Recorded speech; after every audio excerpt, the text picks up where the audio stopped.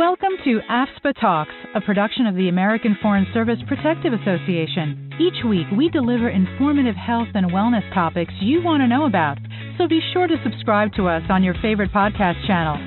And if you have any questions about content discussed in this episode, ask them at AFSPA Live, our live Q&A session, streaming every last Thursday of the month at 11 a.m. Eastern Time on youtube.com/AFSPAcares. Now, here's your host, Chief Operating Officer Kyle Longton. Hi, and welcome to another episode of AFSPA Talks. My name's Kyle Longton, and I'm your host.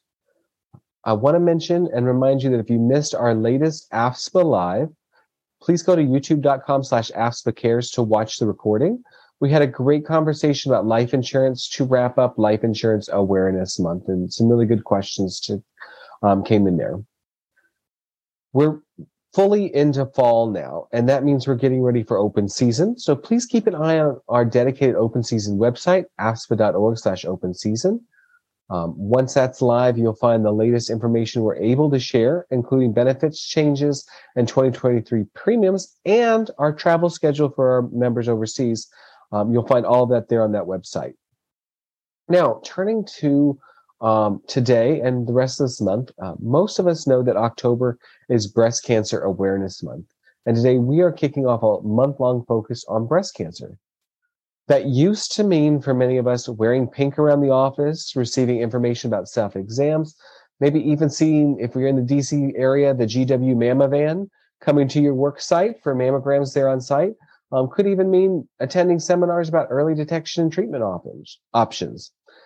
Now, a lot of us are not in the office regularly anymore, so we are hoping to provide some of that information you used to get at Brown Bags through our webinars and our AFSPA Live this month, as well as through our podcast. So today, we're going to provide an introduction to breast cancer. What do we mean when we say cancer? What are the risk factors? How do we go about early detection? What treatment options are out there? And when and how to get a second opinion. To walk us through all of this, we are turning once again to our partners at Pinnacle Care, specifically to Melissa Wolf, an Assistant Medical Director at Pinnacle Care and an Advanced Oncology Certified Nurse Practitioner. She's joining us today. And before I get to her full CV, I want to share that she will also be joining us for the next AFSPA Live on October 27th at 11 a.m. Eastern Time. So mark your calendar now. Please go ahead and send your questions in if you're not able to attend live or you're not sure. She will be there to answer those questions during AFSPA Live, and especially if we don't get them answered during the podcast. But please join us for that. Get educated, get your questions answered. Now, a little bit about Melissa. She has served as an Assistant Medical Director with Pinnacle Care since November 2021. Melissa came to Pinnacle Care with over 25 years of nursing experience, the last 15 of which she has worked as a nurse practitioner in hospice, palliative care, and oncology. As a certified oncology nurse practitioner, Melissa provided education and symptom management to patients receiving oncology care, as well as oncology survivors in the outpatient setting for 6 years, immediately prior to joining Pinnacle. She strongly believes that education and knowledge are the most powerful tools to allow patients and their loved ones to be their own advocates and navigate today's complex healthcare system. And she's excited, and that'll come through in our interview, I think, to join us today to talk about breast cancer basics and to continue that advocacy in spreading education and knowledge. So without any further ado, let's get to the interview. Welcome to AFSPA Talks, Melissa. Thanks, Kyle. How are you? I'm doing well, and I'm so appreciative that you could join us today to kick off our month-long focus on breast cancer awareness. So I'm going to ask a very basic question to start us off. We're talking about breast cancer, but with cancer in general, what are we talking about? What does that mean when we're talking about cancer? Sure. So cancer in general is a disease in which essentially cells grow unregulated. So normal healthy cells have a very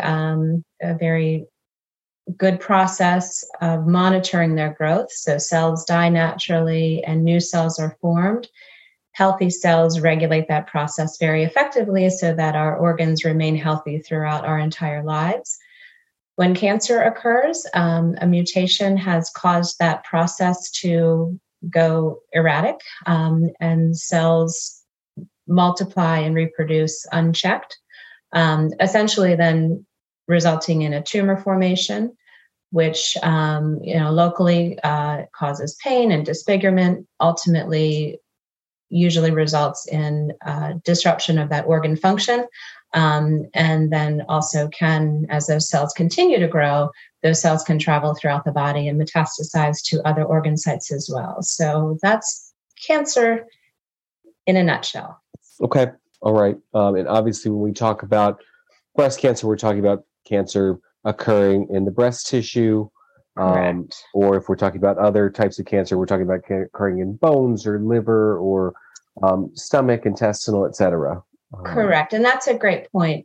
Sometimes when people have a cancer, it has a primary site. So in this case, we're talking about breast cancer being the primary site.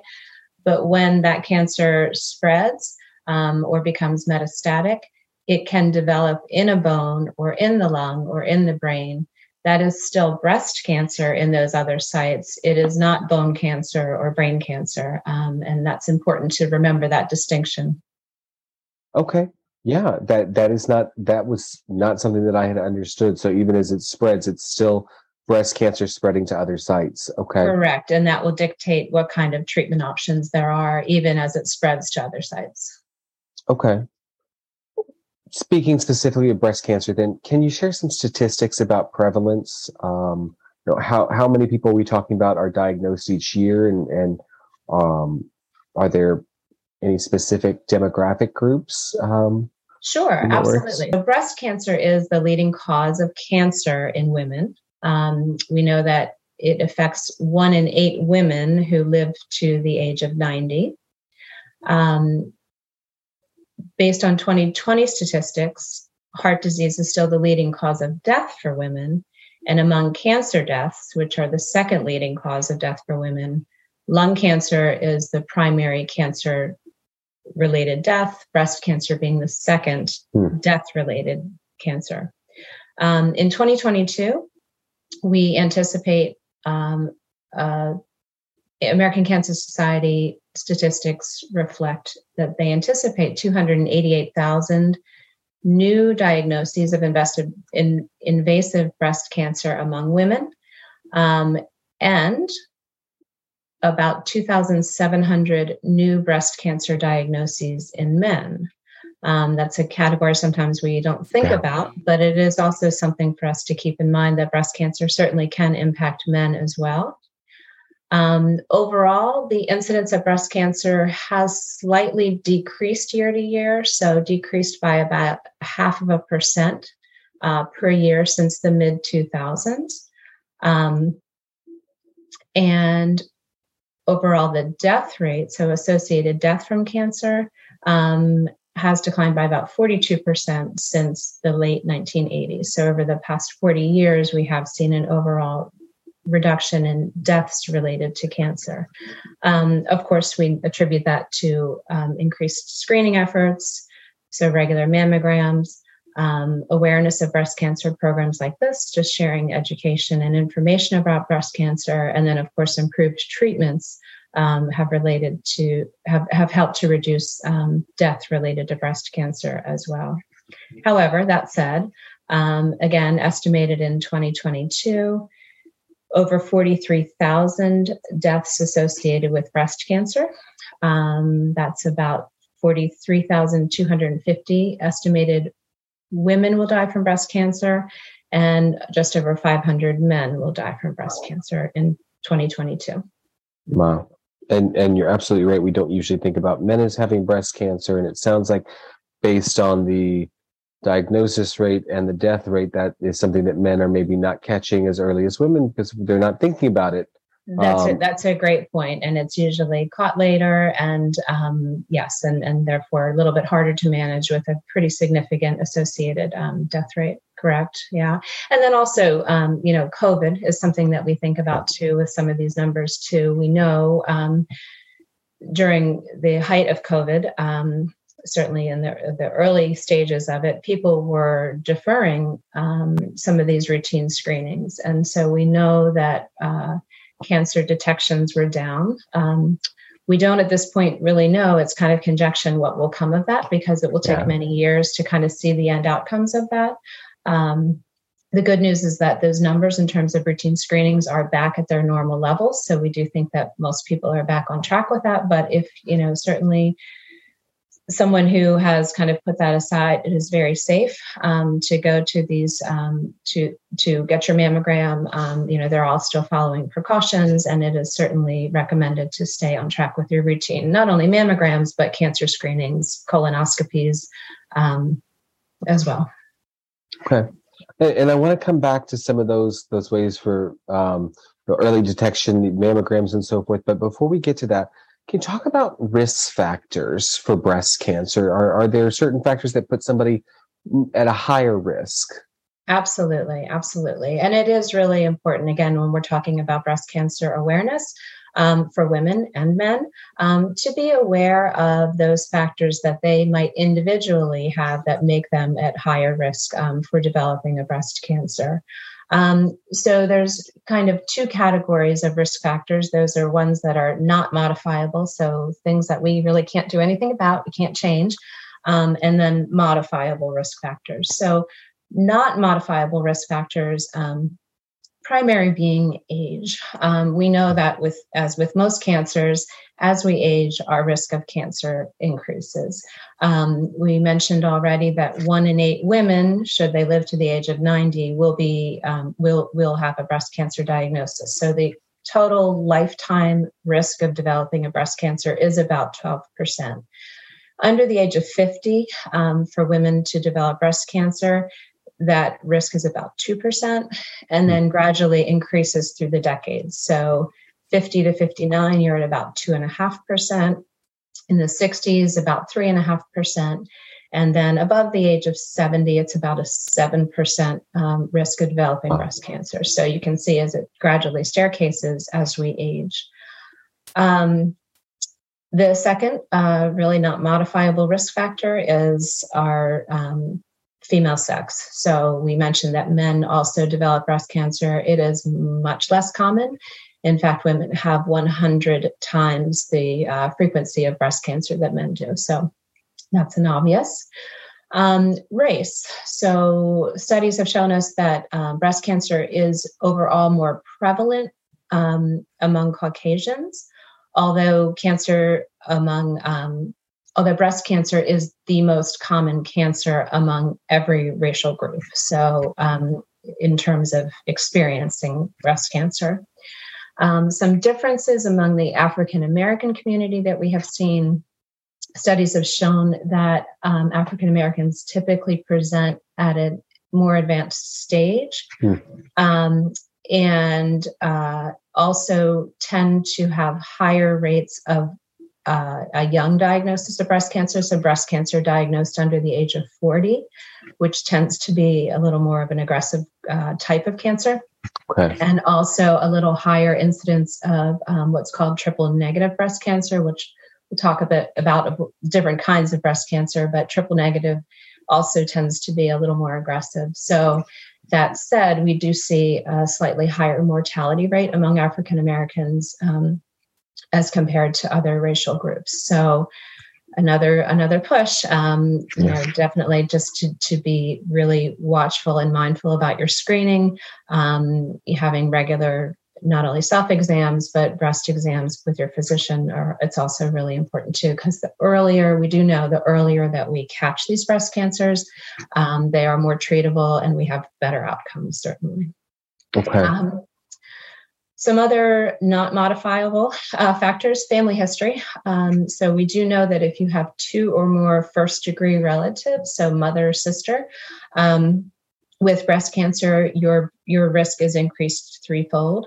And that is an even higher risk if that person was diagnosed under the age of 30. So again, that early onset breast cancer does tend to be pretty aggressive and something to be aware of in your family history.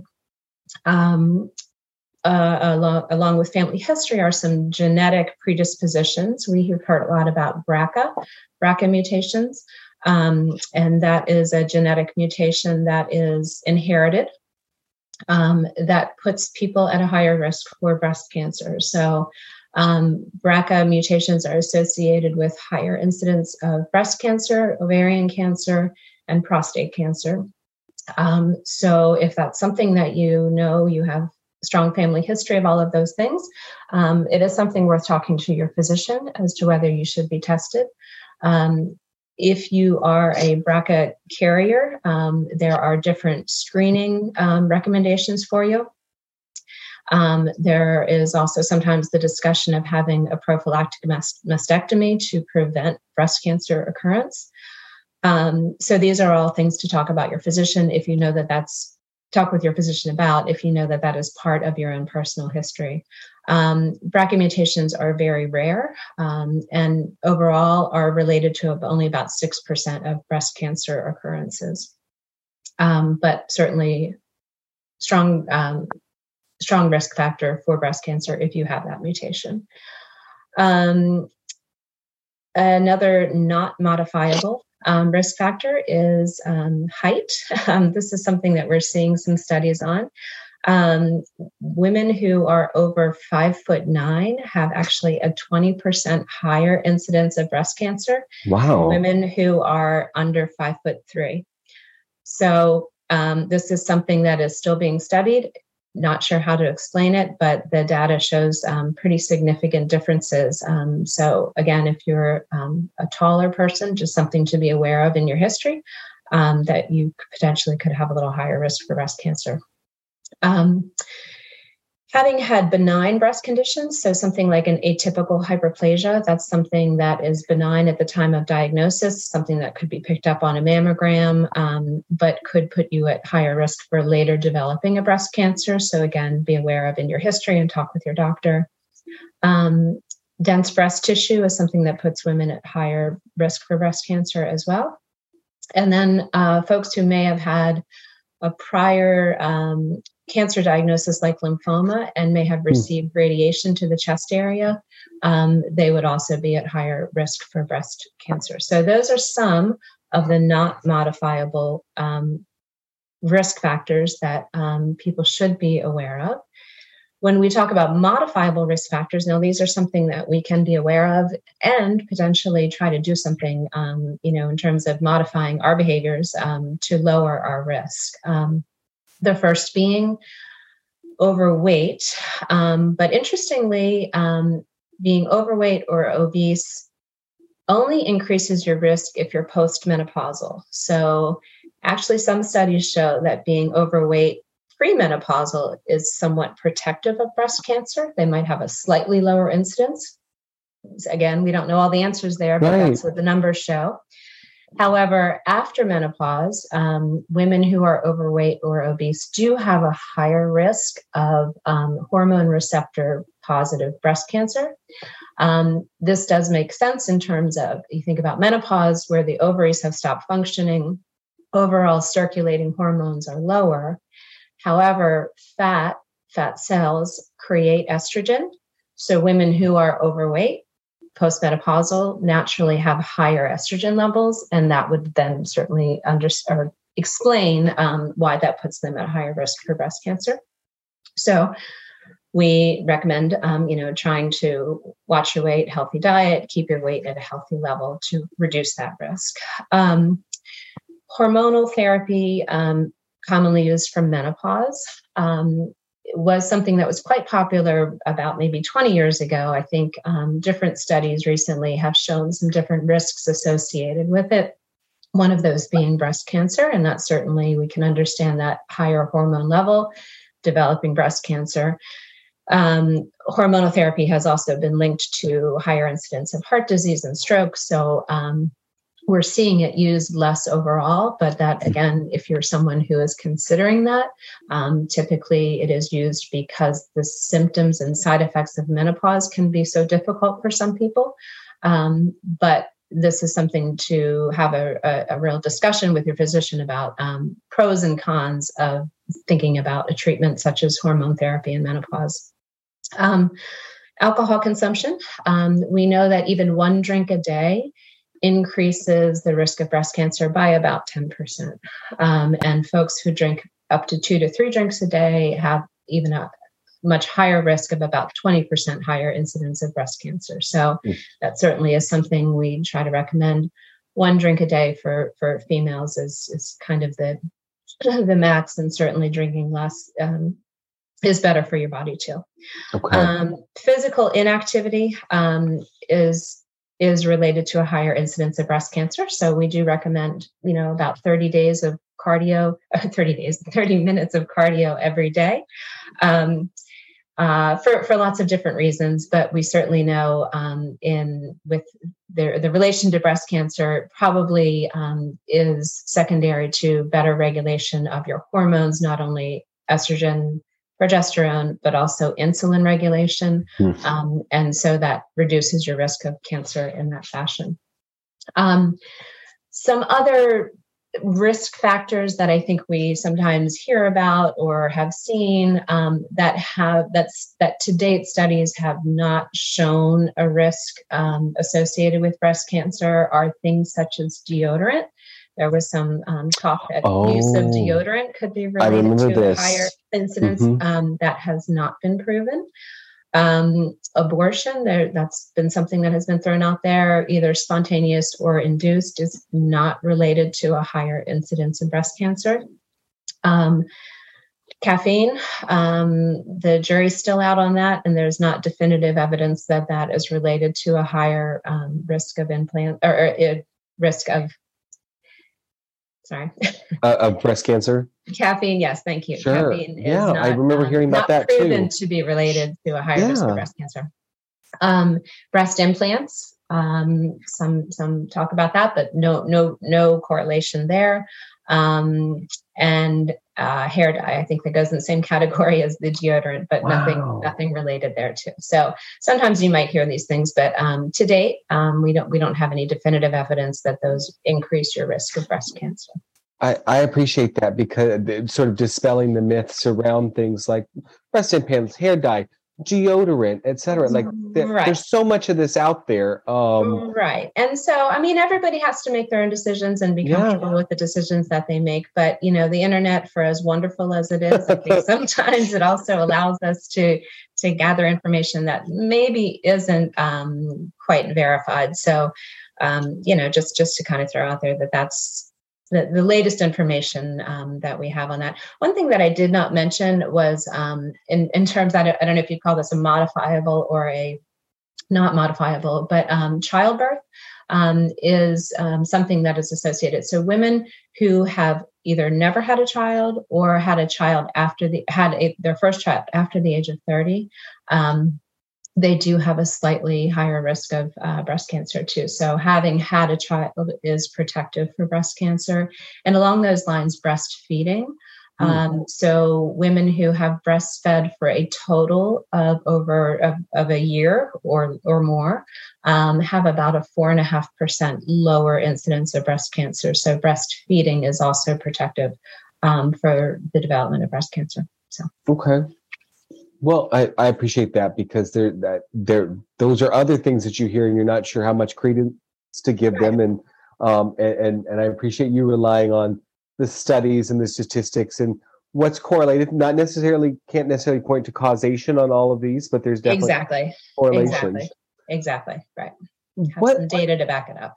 Yeah, and so you've mentioned several times the importance of getting regular mammograms and breast exams and so forth.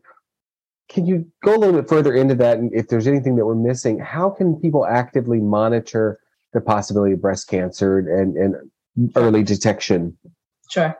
Well, at the most simplest stage, knowing your body. So having regular self breast exams. We can't say definitively that this has helped us to diagnose, but certainly knowing changes in your body gets you to that doctor sooner, gets you to have screening sooner, is just that first chance to raise concern or find something that's different. So other than regular self breast exam, having a regular physician checkup. So, younger women should be seeing their GYN annually, and that breast exam can be done part of that visit. Older women are likely seeing primary care on a regular basis as well, and breast exam can certainly be done as part of that visit. American Cancer Society recommendations currently say that breast mammograms, so screening mammograms, should begin at the age of 45. Their previously recommendations had said 40. So right now, American Cancer Society says that's a decision that should be made between patient and their provider as to whether you start at 40 or 45. But essentially starting at 45 and then annually from there is the current recommendations from American Cancer Society. Now, women who have a higher risk, so whether that's that strong family history or the BRCA mutation or some other genetic mutation that could put them at a higher risk for breast cancer, may start screening much earlier, sometimes even age 30, sometimes even younger than that, depends on their history. But for the average woman, starting annual mammograms between the age of 40 and 45 is the recommendation. And then mammograms should continue as long as there's still value. So as long as you're healthy and your life expectancy is greater than 10 years, you really should be having an ongoing breast mammogram. Now, once you get to about 55, certainly by 60, the frequency can cut back to every other year.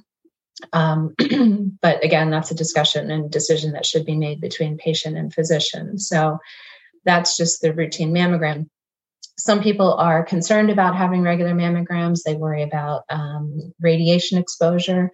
There is very, very low level radiation associated with a mammogram, and it has not been shown to improve or to increase rather rates of breast cancer. So please do not avoid mammogram out of fear of radiation exposure. That exposure is very low.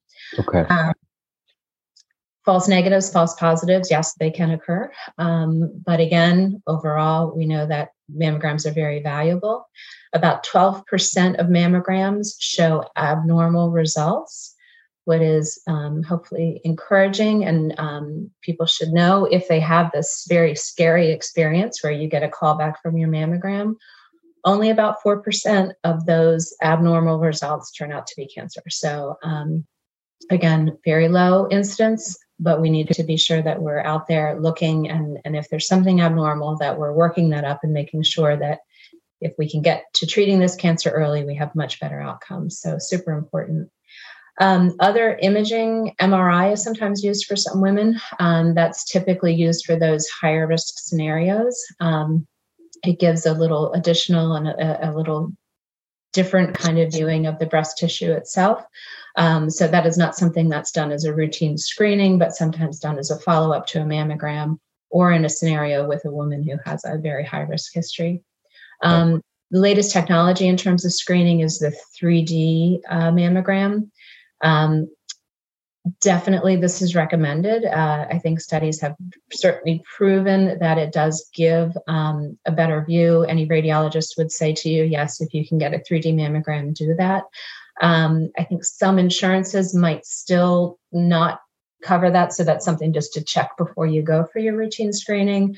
But the 3D mammogram certainly does give better images, and that has been shown to being associated with fewer callback mammograms, which again is one of those very scary scenarios that we'd love to avoid. So if you can just get the 3D mammogram at the outset, we do find that to be more valuable.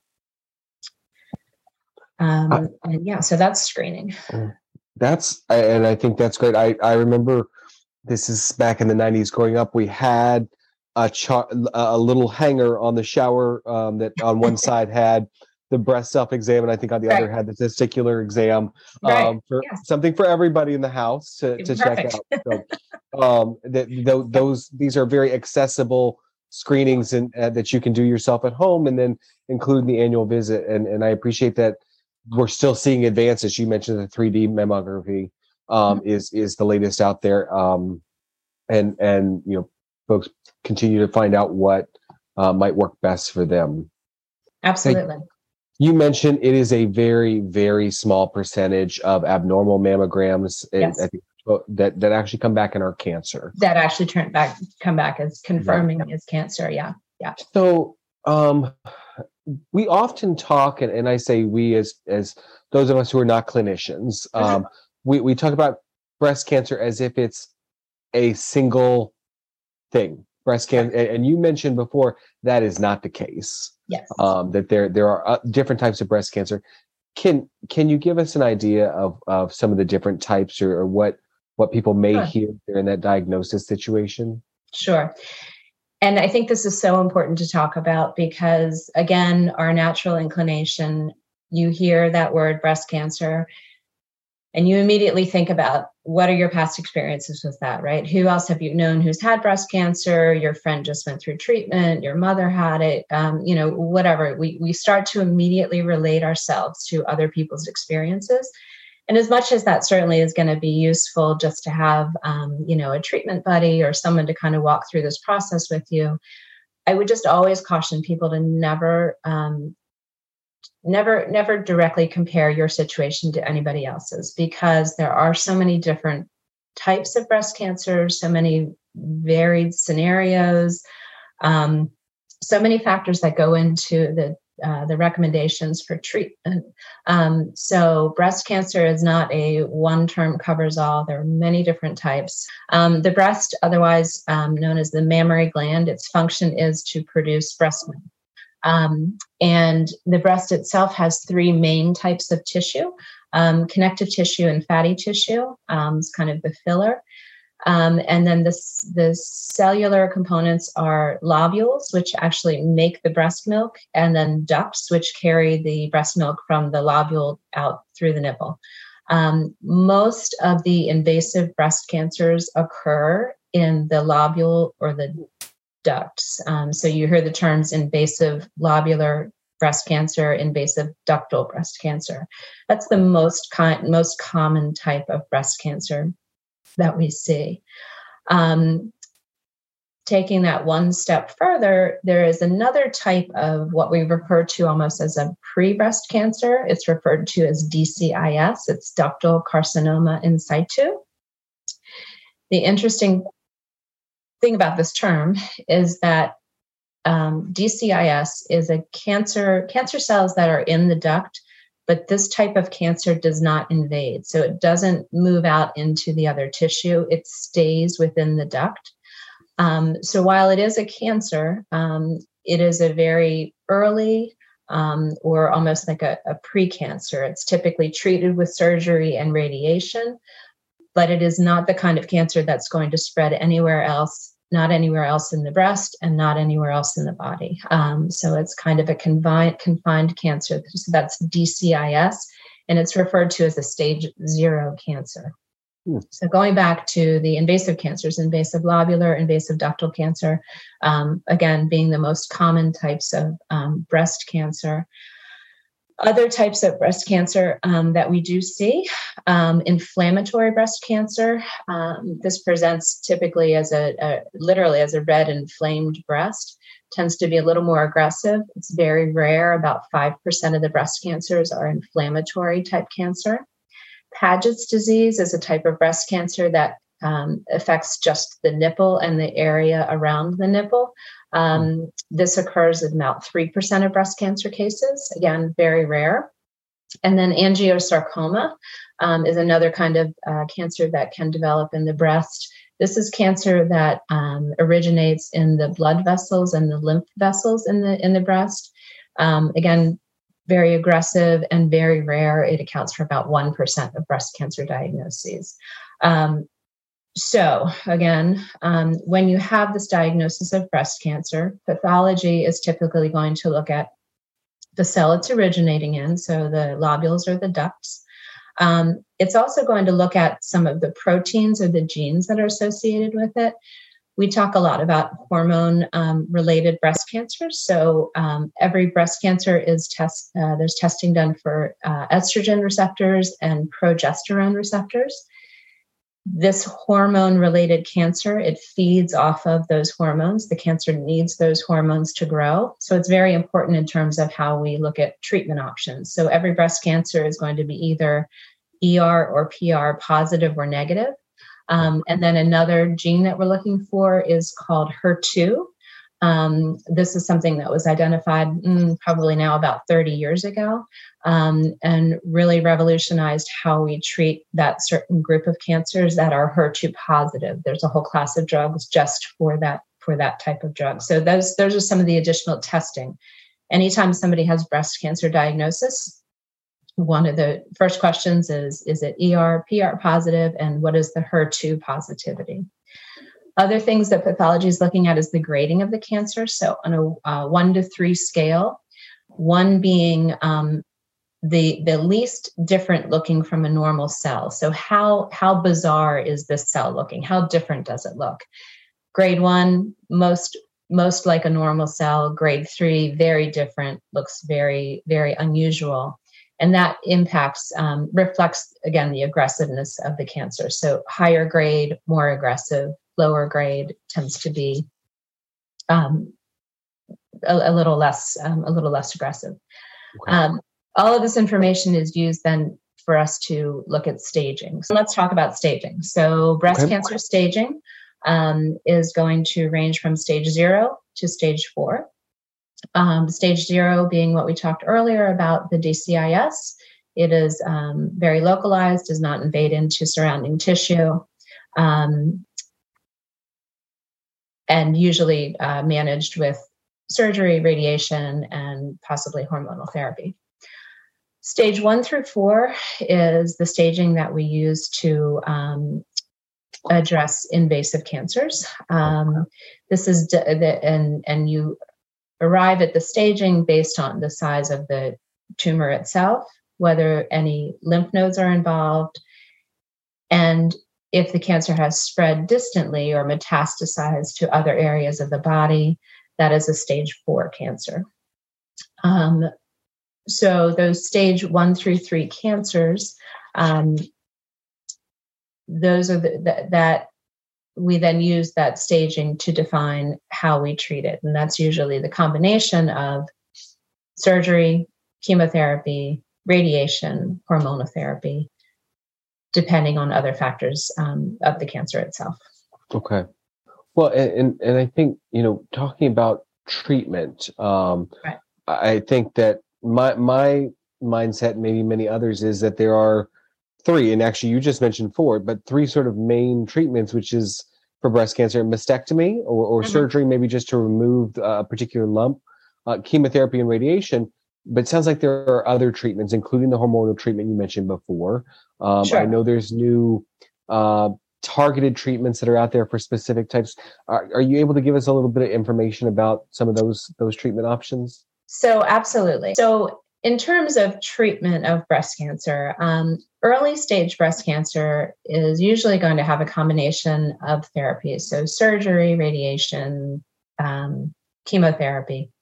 Metastatic disease is primarily treated with systemic therapy alone. We do know that there's not added benefit in the metastatic scenario to having surgery when cancer has spread to other parts of the body. So that's kind of a little bit of a different category. With early stage disease, 40 years ago, everyone had a mastectomy and that was it, right? We have made great strides in terms of treatment options for breast cancer. And it really, these days, mastectomy is very less and less common. And even in terms of surgery, we often try to look at what's called breast conserving surgery, where we can do a much less invasive surgery that has not only benefits of less surgical risk itself, but also better cosmetic outcomes for women post-surgical. And so sometimes that means that we give chemotherapy prior to surgery, and that can help to shrink down the tumor, not only treat systemically as well, but shrink down that tumor. So then when we go to surgery, there's a less invasive surgery can be effective. Many times in those scenarios, then radiation is offered after the fact, so that we can be sure that that surgical bed is clear of any residual disease as well. We talked a little bit earlier about hormonal makeup of the tumor itself. And if we know that this is a hormonal breast cancer, so a hormone receptor positive breast cancer, women after they have had treatment for the cancer, so they've had their surgery, had their chemotherapy, had their radiation, women with a hormone receptor positive cancer will be given hormone therapy after completion of treatment. And that's up to 10 years after completion of treatment. And the purpose of that is really to reduce the risk of a breast cancer recurrence. So many times women get through treatment and they're so excited. And then we say, well, but there's one more thing you got to do. And it really is important, though, because it does reduce the risk of breast cancer recurrence after that first diagnosis. So that is something that we see a lot of as well. Other kind of new treatments, targeted therapies. So we talked about that HER2 gene. And that's something that really has revolutionized treatment. HER2 positive breast cancer was something historically that was a pretty aggressive cancer and didn't always respond very well to chemotherapy alone. Okay. In the past 30 years, there has been development of targeted therapy. Herceptin and Perjeta are some of the drugs that we use that are HER2 targeted. And that therapy usually goes on for about a year. So it's a long time that women are receiving that therapy. But again, very effective in terms of eradicating the cancer and preventing recurrence of that HER2 positive breast cancer. So seeing great strides there. And then in terms of metastatic disease, there's other genes that we have identified and other treatment options for women in the metastatic setting that have had great improvements of outcomes and disease survival. So every day we're coming up with new treatment options, but there's a lot of things that have been introduced in the past 10 years and new treatments on the horizon that are really, really positive. Lastly, immunotherapy is something that we hear a lot about in terms of cancer treatment. The only the scenario that we're seeing immunotherapy used right now is with triple negative breast cancer. So that's a cancer that is not hormone receptor positive, so has no estrogen receptor or progesterone receptors, and is not HER2 positive. So that's what means triple negative. Again, this tends to be a little more of an aggressive cancer, and immunotherapy is actually now indicated in the first line treatment in combination with chemotherapy for some of those scenarios for women being treated for triple negative breast cancer. So immunotherapy is making its way into the breast cancer world, but currently that's the only frontline scenario that we're using it. There are some metastatic options down the line, but we're starting to see that in breast cancer as well. So lots of exciting new treatments that are really effective and have really changed the treatment scenario for women living with breast cancer. That's great. Yeah. It's not a death sentence. It doesn't, as you said, doesn't necessarily mean that someone with breast cancer is going to lose their breasts either. Yes. Yeah.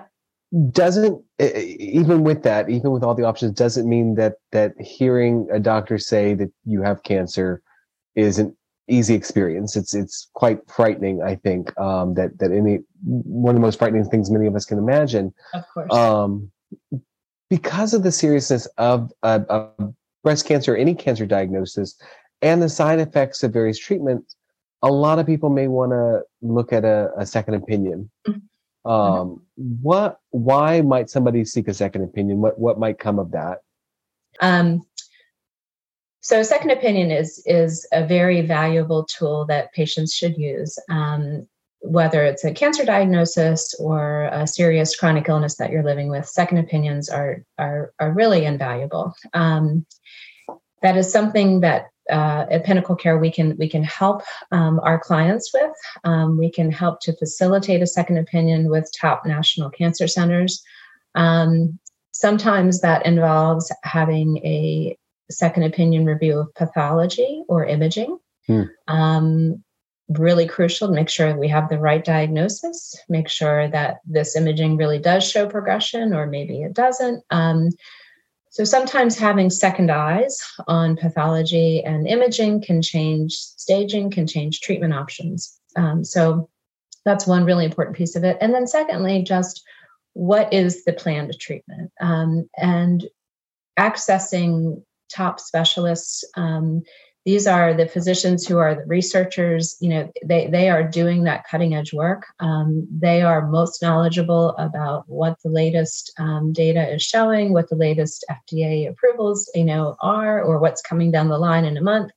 That is how you can really access cutting edge top care for yourself or your loved one. And that is a role that we can help to, a service that we can help to facilitate and provide for our clients through Pinnacle Care. I would say our services can go certainly far beyond just the second opinion, though, as well. And we certainly want to be there to support people as they are getting a new diagnosis, understanding what does this mean. Like we said before, we try to encourage you not to directly compare yourself to someone else's scenario. So what does this diagnosis mean for you? So we want to support people. Healthcare is a scary, crazy system. It's sometimes very hard to navigate. It's very hard to get appointments or know who you're supposed to be seeing. So we can help from that very first diagnosis. Truly, we can help, the person who finds a breast lump in the shower. What do I do? And we could help walk through that process. So our advisors are there to kind of understand where you are in the journey, talk with our medical directors about what options are, make sure the workup has been appropriate to date, make sure that you're seeing the correct specialist. Do you need to see a radiation oncologist? Do you need to see a surgeon? And just kind of being your quarterback there, just to make sure that you're getting to the right people, to the right places.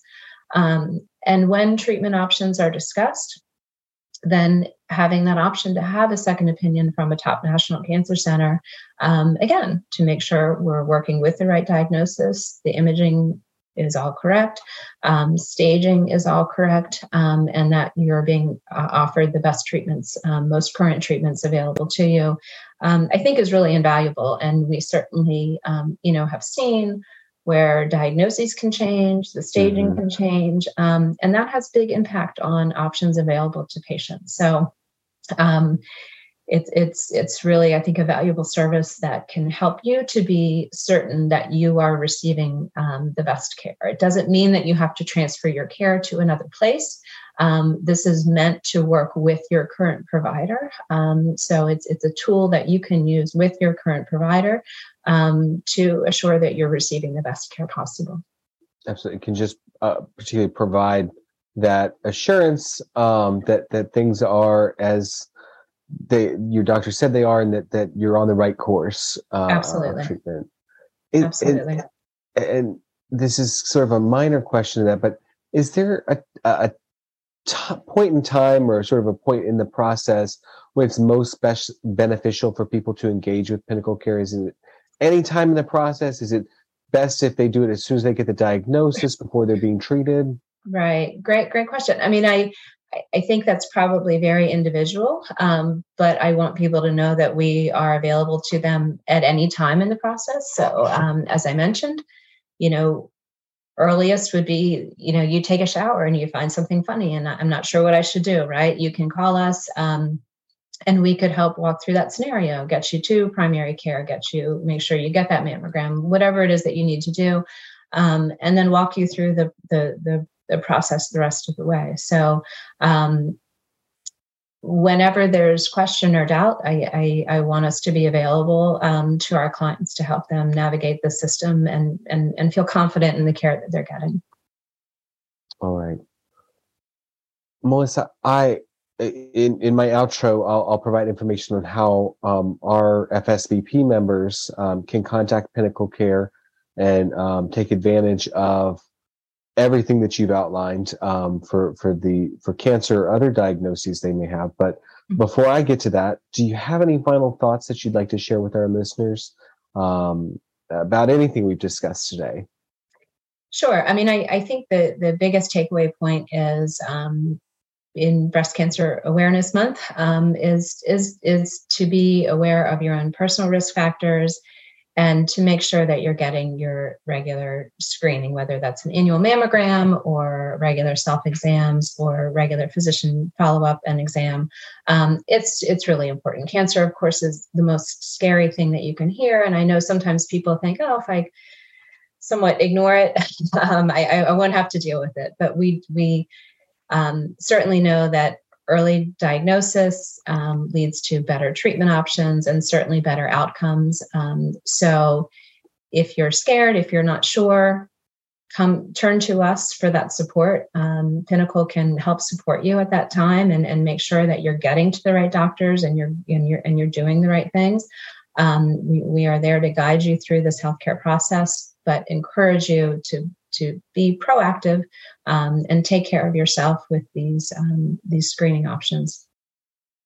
I think that's a great reminder and a great place for us to leave it for today. So, Melissa Wolf from Pinnacle Care, thank you so much for joining us for this episode of AFSPA Talks. My pleasure. Thank you, Kyle. Thanks again to Melissa Wolf for joining us today. To learn more about AFSPA's cancer management programs for members of the Foreign Service Benefit Plan, and to learn more about Pinnacle Care, you can call one of our nurse care managers at 1-800-593-2354.